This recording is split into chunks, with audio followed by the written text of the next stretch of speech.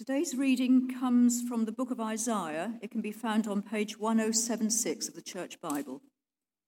It's chapter 11, starting at the first verse. A shoot will come up from the stump of Jesse. From his roots a branch will bear fruit.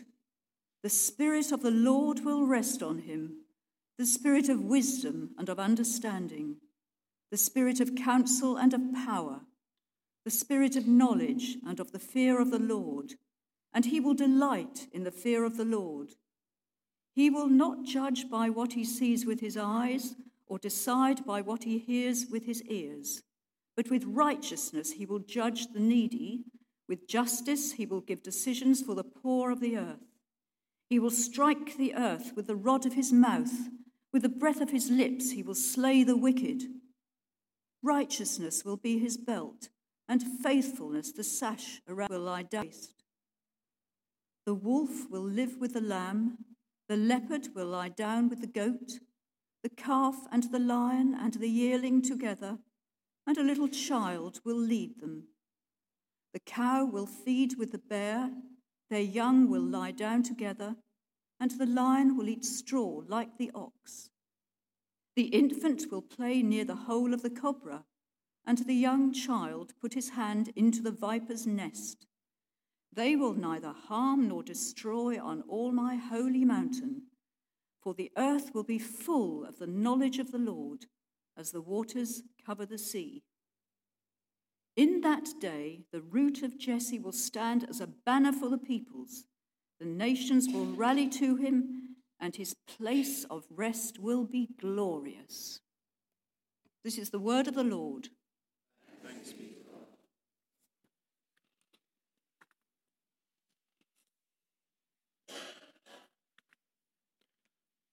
Shall we pray?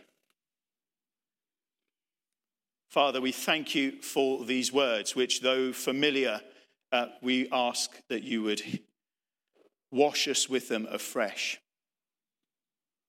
that we would be reminded of your great love for us and our place in your plans. And Father, however we amen. This morning, we pray that there would be something here that would encourage and help us. Amen. This week, we face choices in a general election. The choices may or may not suit you. You may despair at the choices that are to be offered. You may be confused by them, or you may be looking forward to the opportunity to place your mark against somebody's name. But it is without a day of big choices. And one commentator said in a similar sort of scenario, it's a shame they can't all lose. Because when we're honest, that, not one is going to fit everything. And it's going to be a hard, difficult day. And I know that this period of uncertainty causes unnecessary anxiety and distress and worry. And we need to be minded of that. But we also need to hold on to the promises of God, which are more than the political parties and national circumstances around us. You see, in Isaiah's time, when he is writing, their kings had faced very similar big choices. Is of this map here that you can see it's made its way through time down towards Judah, and it's going through Israel at this time, and it's engulfing the world around them. The Assyrian war machine was well more advanced than anything that any of these other nations could manage, and they would raze to the ground anybody who dared to step in their way. And Israel and Judah both had a succession of kings who were obviously terrified by this. And increasingly, as you read through the Old Testament, and I know some of you have, when you read through the Old Testament, you see that each of these kings becomes less and less reliant upon God's faithfulness and more upon making treaties with nations that might help them stand together, to the point that all of the wealth, All of the income, all of the majesty and glory of Israel at its greatest stage under Solomon was spent trying to buy their way out of trouble. And that's not a political comment, that's just the state of the nation. And the kings had become less and less reliant upon God. They turned to Egypt. They turned to help. Egypt turned their back on them. It was a very difficult time. And yet, for the people who needed reminding of their place in God's plans, Isaiah is blessed with a vision of a future king who would come to Israel's rescue and restore the people, the nation who put their trust in him. And he is an unlikely king. He is coming up from the stump of Jesse. If you know the name Jesse, it relates us to the line of David. And we read that's in the earlier chapter. If you've got your Bible open and you see verses 33 and 34 of the previous chapter, you can see that when Assyria comes, lofty trees will be felled, tall ones will be brought low. He will cut down the forest thickets with an axe, and Lebanon will fall before the mighty one. And the picture is of Assyria's destruction just leaving the people of God like stumps in the ground. No hope, no life, no growth, nothing. Devastation. And so when we see this next phrase, a shoot will come up from the stump of Jesse, we are reminded of God's promises to David. And David was promised by God, I'm sorry it's a little small, the Lord declares to you that the Lord himself will establish a house for you.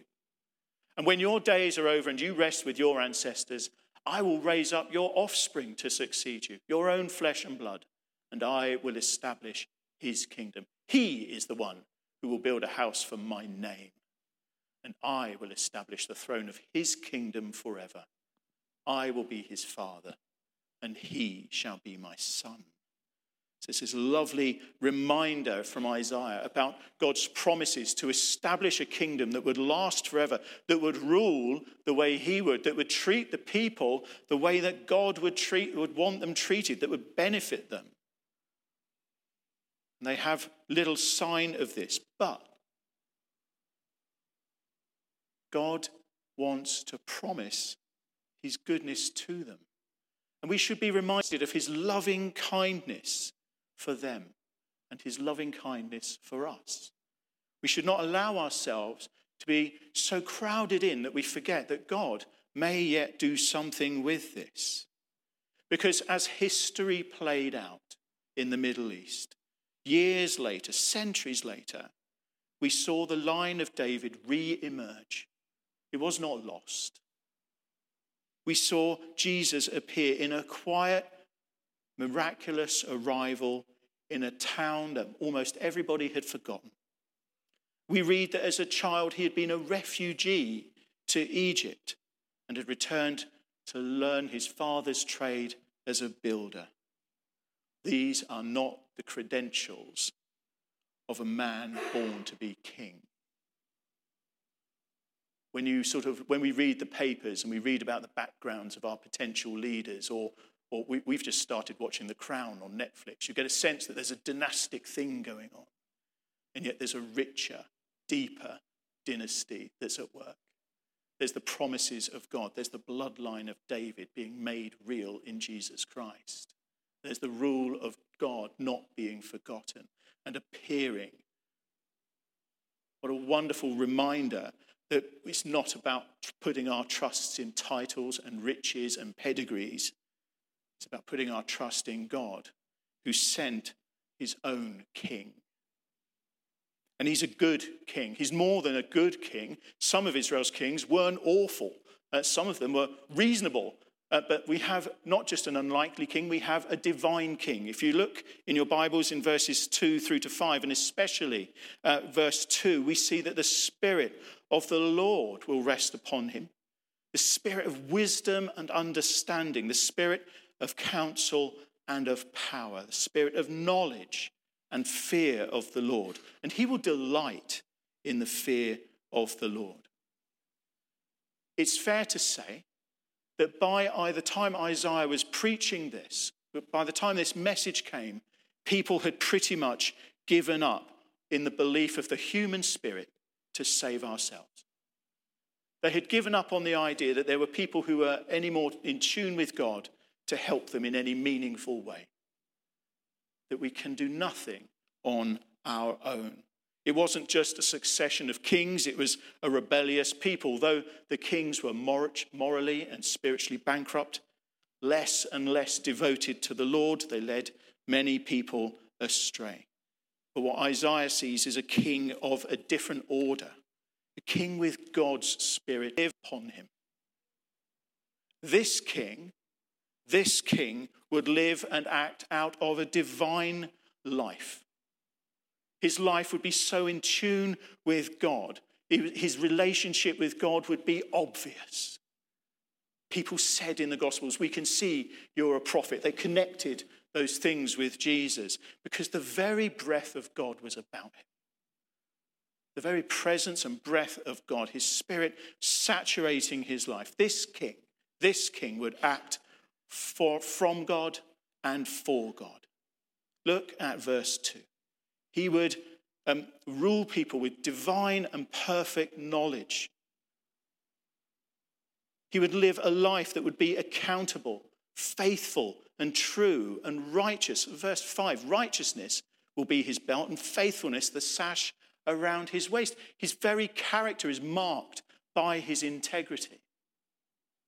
His qualities are so evident. And he would be able to rule with justice and righteousness because not only does he have perfect knowledge through his relationship with God, but he is not fooled.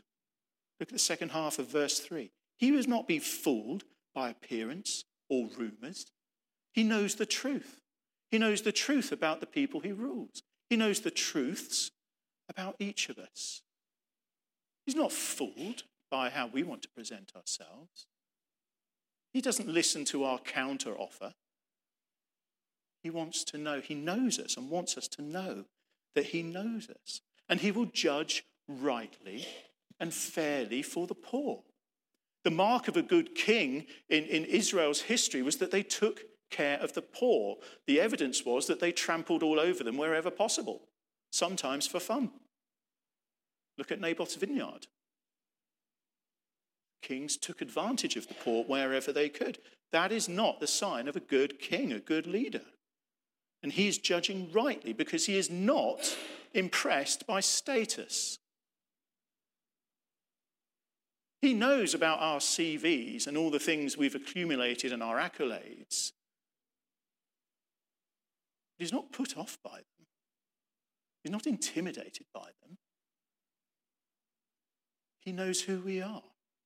He's not going to be thrown out because of our status. And his judgments will not be based on our causes. His judgments will not be based on things that we think are necessarily important. He will strike the earth, do you see that second part of verse 4, with the rod of his mouth. He will make decisions based not on earthly pressures and earthly causes, but on heaven's agenda, on God's manifesto, on God's plans, on God's initiative. He's looking at us from a heavenly perspective. He sees us the way God sees we could be. He's working on bringing us to that place. When Jesus grew and began his ministry, his own baptism, witnesses talked about his divine origins and relationship. Those voices from the clouds torn apart in heaven, in opening up the heavens. This is my son with whom I am well pleased.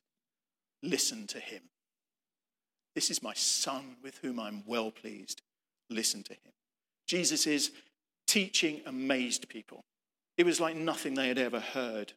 His inclusion of the poor relieved their sufferings, and his obedience to God showed what life can be like when you have the proper fear and awe and love for him.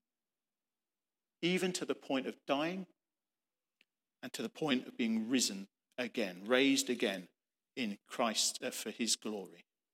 He was unlike any king before and any king we've ever had since. So I ask the question, why would God send such a king? Why not just send better kings and beat up the ones that were rubbish even more?